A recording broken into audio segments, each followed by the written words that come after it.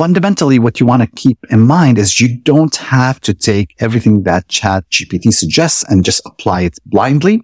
But it could raise interesting points because you still need to use your mind. Nothing beats the human mind, at least in my opinion. You're like, okay, this is an interesting point. Maybe I can modify it and work on it and optimize it further. My name is Khalid Saleh, and I love to talk about conversion rate optimization. I'm Simba, and I love asking questions about conversion optimization. This is CRO Live Hour, a show all about A/B testing, experimentation, and conversion rate optimization. Each episode, Khalid amazes me, answering some of the difficult CRO questions, dropping insights like it's no big deal. Well, pretty much every episode will take on a new set of conversion rate optimization questions that are not easy. We will talk strategies, we will talk process, and we will talk tactics. Simba will be bringing all the questions. Oh man, I bring tough questions like, do A/B testing results fade over time? How do you go from low to high testing velocity? How do you measure the success of a conversion funnel? And how do you align your CRO program with a growth strategy? Yeah, Khalid, these are very, very tough questions. Yes, they are, but we always answer them here. And if you love conversion optimization like we do, and certainly like Simba does, subscribe to the CRO Live Hour podcast today, wherever you listen to your podcasts. Another week, another CRO Live Hour. It's been like a year and 4 months of doing the CRO Live Hour, so super excited. And it's funny, you think at some point we'll run out of things to talk about, but there's always more and more interesting questions that come. On the invest side, maybe we've used Google Optimize only once in the last, 8 years. Most of the companies that we work with are larger. And even if they're small, the type of experimentation and how many experiments we launch per month, it made Google Optimize just not a real option to use. But what's fascinating is the fact that even as people who use Google Optimize start taking a look at FigPi, they're surprised by some of the features that they see. And I'm surprised by some of the stuff that they tell me. So for example, FigPi does very sophisticated revenue calculation to help you understand the impact of any experiment that you do on the bottom line that we knew that it was not there in Google Optimize. But even matching things between Google Optimize and Google Analytics was an issue for companies who are very serious about the testing program.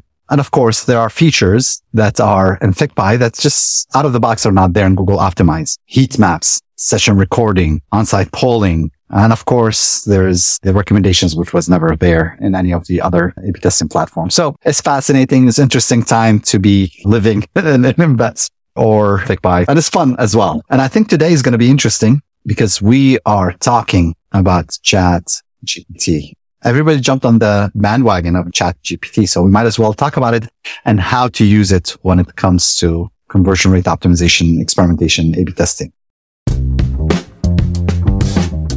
So how does ChatGPT impact conversion optimization? There are 3 different ways that ChatGPT AI can help anybody who's working in conversion optimization and experimentation do a better job in improving a site conversion rate. Those 3 different areas are hypothesis creation. And when we talk about hypothesis creation, we're talking about more sophisticated hypothesis creation. Number 2, they can help you in terms of copywriting, which is great, and delve deeper into what that means. And number 3, they'll help you in terms of A/B test development.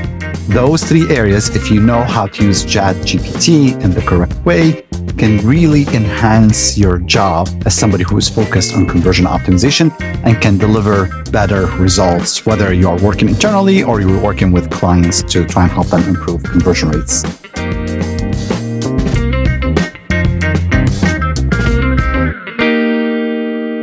Let's jump right in and talk about those 3 different areas.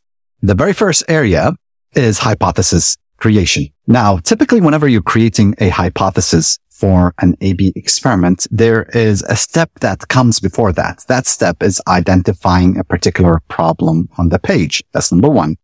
Now, if you're lucky and you've done some A/B testing, you also have some A/B tests results that you've collected. You've ran some observations about the website visitors. You also have some best practices maybe that you apply because you've done conversion optimization for a while. Now, what you can do with ChatGPT is take all of these input points. Here's the problem that I'm trying to solve. Here's what I've learned about my visitors. Here are some observations that I've done based on my previous A/B testing. And here is maybe an initial hypothesis that I have. And you can ask ChatGPT to give you suggestions for other hypotheses that you can run on the particular page or additional hypothesis for A/B testing. Now, when we experimented with that, it was interesting because sometimes some of the hypotheses were interesting. Sometimes they were not so great. And I'm like, really? Okay. Because again, it's AI. It's trying to figure its way around. So when you don't get a good hypothesis, when you're like, come on, ChatGPT. We need to come up, by the way, with a fancier name for it. But come on, it's like, oh, this is not good.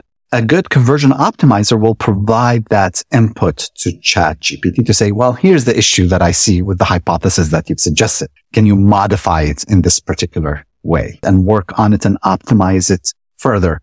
But ChatGPT can be extremely helpful in that way. That's number one. Number two, ChatGPT can be very powerful when it comes to copywriting. And copywriting is extremely important to any type of conversion optimization. Lots of times, whenever people work on optimizing a website, they are very focused on the design. But I always say design is important, but it comes second to copywriting. We put up with ugly designs if the copy on the site and the messaging on the site is persuasive and captures our interests. And ChatGPT can help you create that copywriting. You can give it some of the headlines that you are thinking about. So it can give you different alternatives. You can give it some different sections in the landing pages that you are working on. And it can give you suggestions of other things, other ways to present that copywriting. Again, it's rare for ChatGPT to be 100% perfect. But at that point in time, your job as a conversion optimizer and your job as a copywriter becomes more of an editorial job. You can take the copy, you can fine tune it, wordsmith it. So it's not highly intensive AI written copy, but AI and ChatGPT can actually help you in creating maybe 60, 70% of the copy that you're writing. And then you do the wordsmithing, you do the editorial job, and you end up with very powerful copy. And since we're talking about copy, we also have to keep in mind that ChatGPT can help us create copy for our ads, whether on Facebook or in Google Ads or Bing or any other platform. You can supply ChatGPT with different headlines that you are thinking about and see other variations, other suggestions that the tool can give you. So that's two different ways. They all are around the copywriting portion of what a CRO or conversion optimization specialist will. The third way in how ChatGPT can help you improve your job as a CRO is in actually writing the code. ChatGPT has programming languages written into it. Most A/B testing is done using front-end code to manipulate a particular page. And you can actually ask ChatGPT to write some of the code for you. Now, the code is very powerful when it comes to ChatGPT, but if you are doing something complex, don't expect ChatGPT to write everything for you from 0 to 100%, but it might help you really get about 80% of the code that you want, which is very powerful because that means it is something that's going to allow you to do your job in a much better and faster way.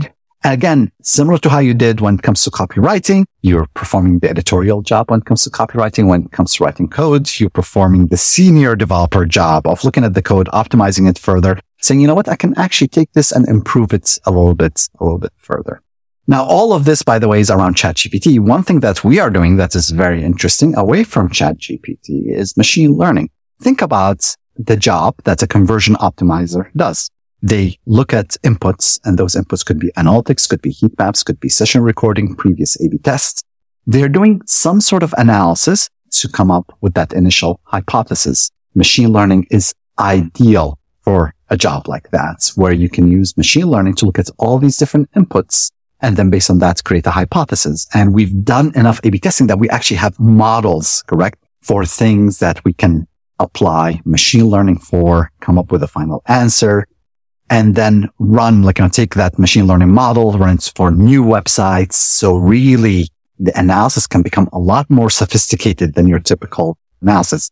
The beauty of this is we don't have to invent the wheel, reinvent the wheel or start from scratch. AWS has a very strong machine learning algorithms that are specific to e-commerce. So we are working with AWS on actually saying, hey, how can we use machine learning to help us improve the job that our CROs do? This is machine learning a lot different than AI. AI is just figuring out the road on its own. Machine learning, you start with a roadmap. It's like, here's the map. Here's point A. Here's point B. Here's the correct route, how I can get there. It's just different and fascinating ways of how you can work with a website to improve its conversion rates.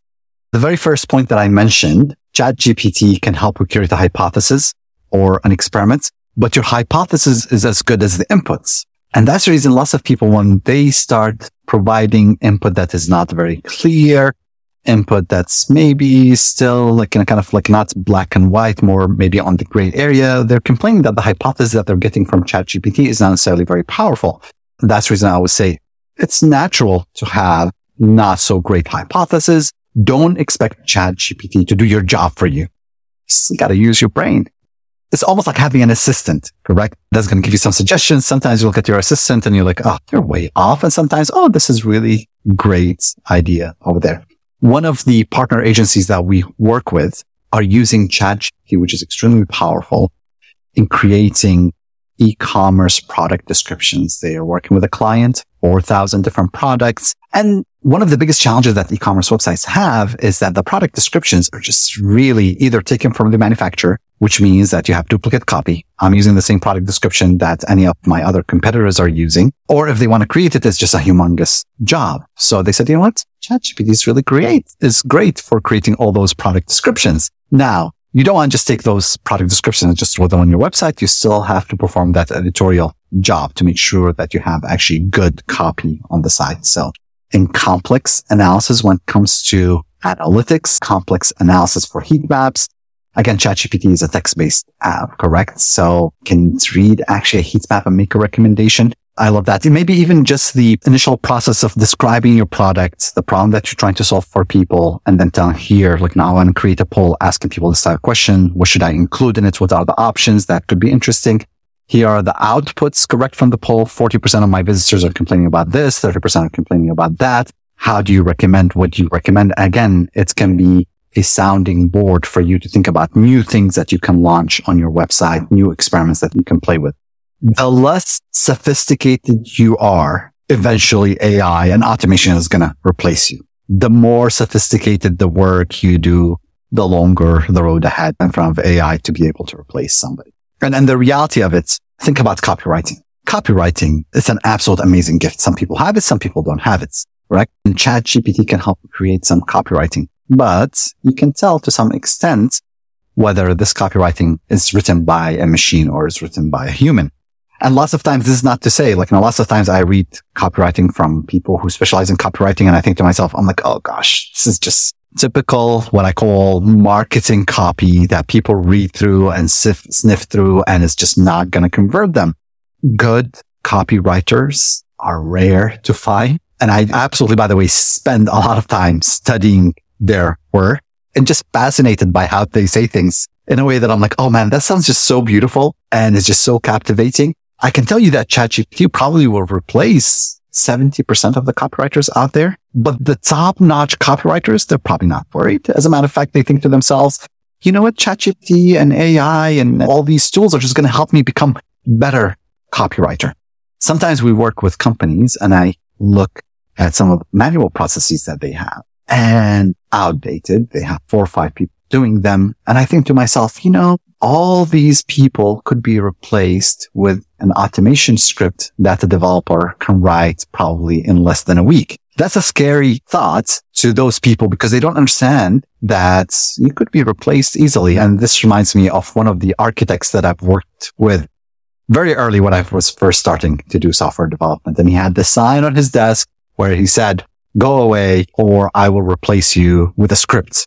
So you really had to think through before you ask him a question. And when you ask him a question, it needs to be a smart question. The better you are at your job, the more difficult it will be for automation to replace you. And as a matter of fact, automation will be a tool for you to become better at your job. We do quite a bit of content marketing. That's how we've built the company. If I'm merely using AI to create content, great, so I'll throw more content, but guess what? I'm relying on Google. Our most amazing content requires 2 pillars, 2 elements to it. The content piece, but then there's this distribution. and the distribution is very hard. Yes, I can use AI to write some content to do the outreach and whatnot, but most likely you're spamming people, not very helpful. The distribution side of things is the human relationship, correct? Our best distribution comes from I know so-and-so. I've written an article about Google Optimize.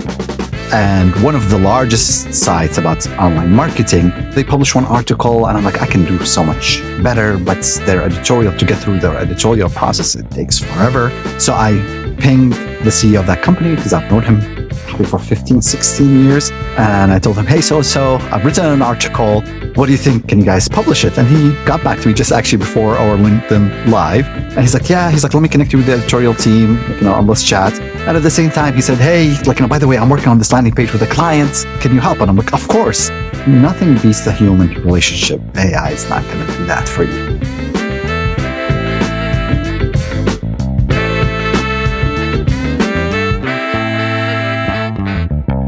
That human relationship. Next week, I'm flying to PopCon Austin. I'm going to be meeting a whole bunch of people. I'm so super excited, by the way, to be meeting with people. I'm not sure, we're doing a dinner on Monday, this coming Monday, with a whole bunch of the CROs. So it's always interesting to chat with them. So I'm going to be asking them to see. I know Brian Massey's going to be there. Pep most likely will be there. A few other people. So it will be interesting to have a discussion with them on ChatGPT and see how they are using it in their agencies and in their work as well. Good agencies should be always looking ahead and asking the question, how can I improve something? How can I improve my current process? When I hire a senior CRO, one of the biggest things that I tell them, we have a very well-established process. I was reviewing a little earlier. We have 17 different steps to creating an A/B test. 17 documented steps prior, by the way, to coding the A/B test. And the reason I've documented that, because sometimes when you work with a company, they don't appreciate all the work that goes into an A/B test. They're like, oh, that's very quick. I'm like, no, it's not. It's actually a very demanding process. And what you end up with before even we code anything, a 21-page document, our test briefs. So there's a lot of work that goes into this. Whenever I hire a senior CRO, I tell them, listen, we have a very well-established process. However, and it's good to have a process. I will take a process over just chaos any time of day. However, since you are senior, I want to see, not the first month, but by the second month, I want to hear from you 3 to 5 new ideas of how we can improve the process, how we can do better. And I get very interesting suggestions. Even more fascinating is as we start working with different companies, some of the questions that they ask, and they're just merely asking a question, really can inspire changes to the process. To say, yeah, this is an interesting question. So we've modified our process. I would see we've introduced 3 or 4 new things to the process around what type of testing we do, especially when companies stick with you for a while, what kind of testing we do, what kind of analysis, what kind of insights that we get. Now, if you're just merely starting to work with a company to try and help them improve conversion rates, the first 12 months are easy, by the way. The second 12 months are easy. But if you work with a company since 2011 or with another company since 2017, the process is a lot harder. You've tested many things. You can go back and retest, but it's okay. So yeah, that's fine. That's maybe 20, 25% of your ideas. But how do you innovate and how do you come up with new testing ideas that really push you beyond your comfort zone? That's always fascinating. So we're looking at design patterns. We're looking at specific templates that we use. We're looking at some kind of what I call away from just tweaking the template into, okay, how do we actually test to improve revenue? That is always fascinating. But if you're stuck doing the same thing day in, day out, you're not going to improve. And if you don't improve, you're digressing. We have one client that I've been working with for a long time. This is the 4th or 5th management team that we work with from that client. They've had turnover over the years. I mean, you work with a company for that long. I was talking with their CTO, and it's fascinating, by the way. One thing that I've noticed in the last, I would say 24 months is many of our conversations are happening with the CTO, not with the CMO. About 70% of our conversations are with the CMO or VP of marketing or the founders, depends on the size of the company. But 30% of the conversations that we're having nowadays are with the CTO. By the way, completely different conversation. And it goes back into blurring the lines nowadays between CTO and CMO. So that's a whole discussion for another time. But we're talking about the type of test and the priorities that the CTO has are different than a typical CMO priorities.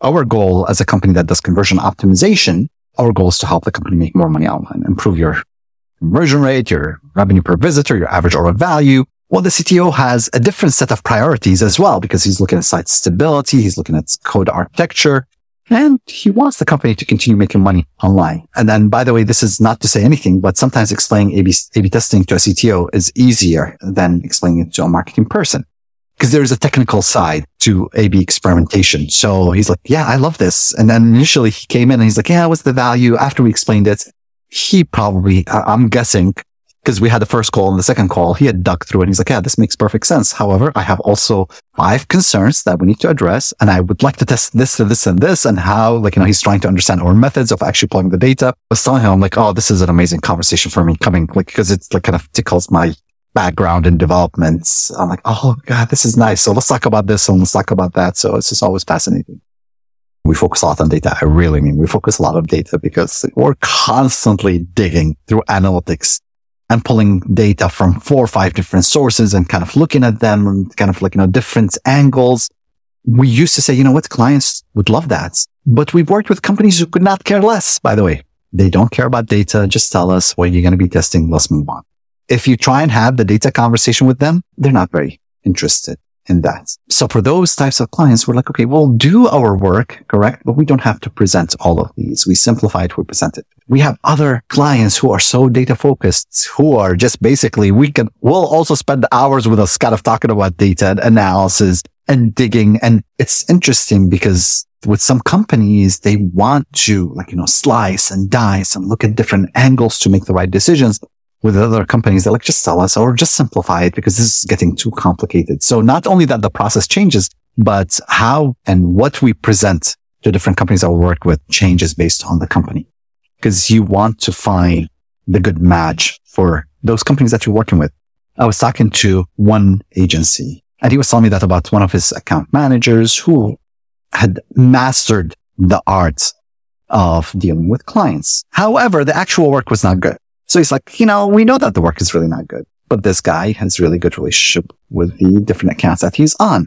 But he, as a manager, said, no, our work quality is much higher. We demand a lot more. So they end up letting go of this guy. And he's like, we know that the quality of the work is not there. Within 1 week, we lost 4 or 5 clients because they all had the amazing relationship with this guy. And they all wanted the relationship more than the actual quality of work. Again, different clients want different things. Some clients are very focused on the relationship. Some clients are focused on the quality of work. I always tell our team members that the secret to success when it comes to conversion optimization is both. You have to deliver amazing relationship and you have to deliver amazing work. That's how people stick with you. You do one versus the other, you're going to end up losing the company. You do just relationship without results, without really good work. They're like, yeah, good talking to you. I enjoy it, but no, paying you too much. Or you do the other way around, which I think will get you longer with a client that you're delivering good work. But if you don't maintain the relationship, it becomes very mechanical. No, you want that personal relationship. So it's kind of a mix between the two. Actually, earlier today, I was talking with one of our lead developers and I'm like, well, this is the last point. And then this is the last point. I'm like, okay, this is the 5th last point today, but I want to ask you about this. So yeah, go for it.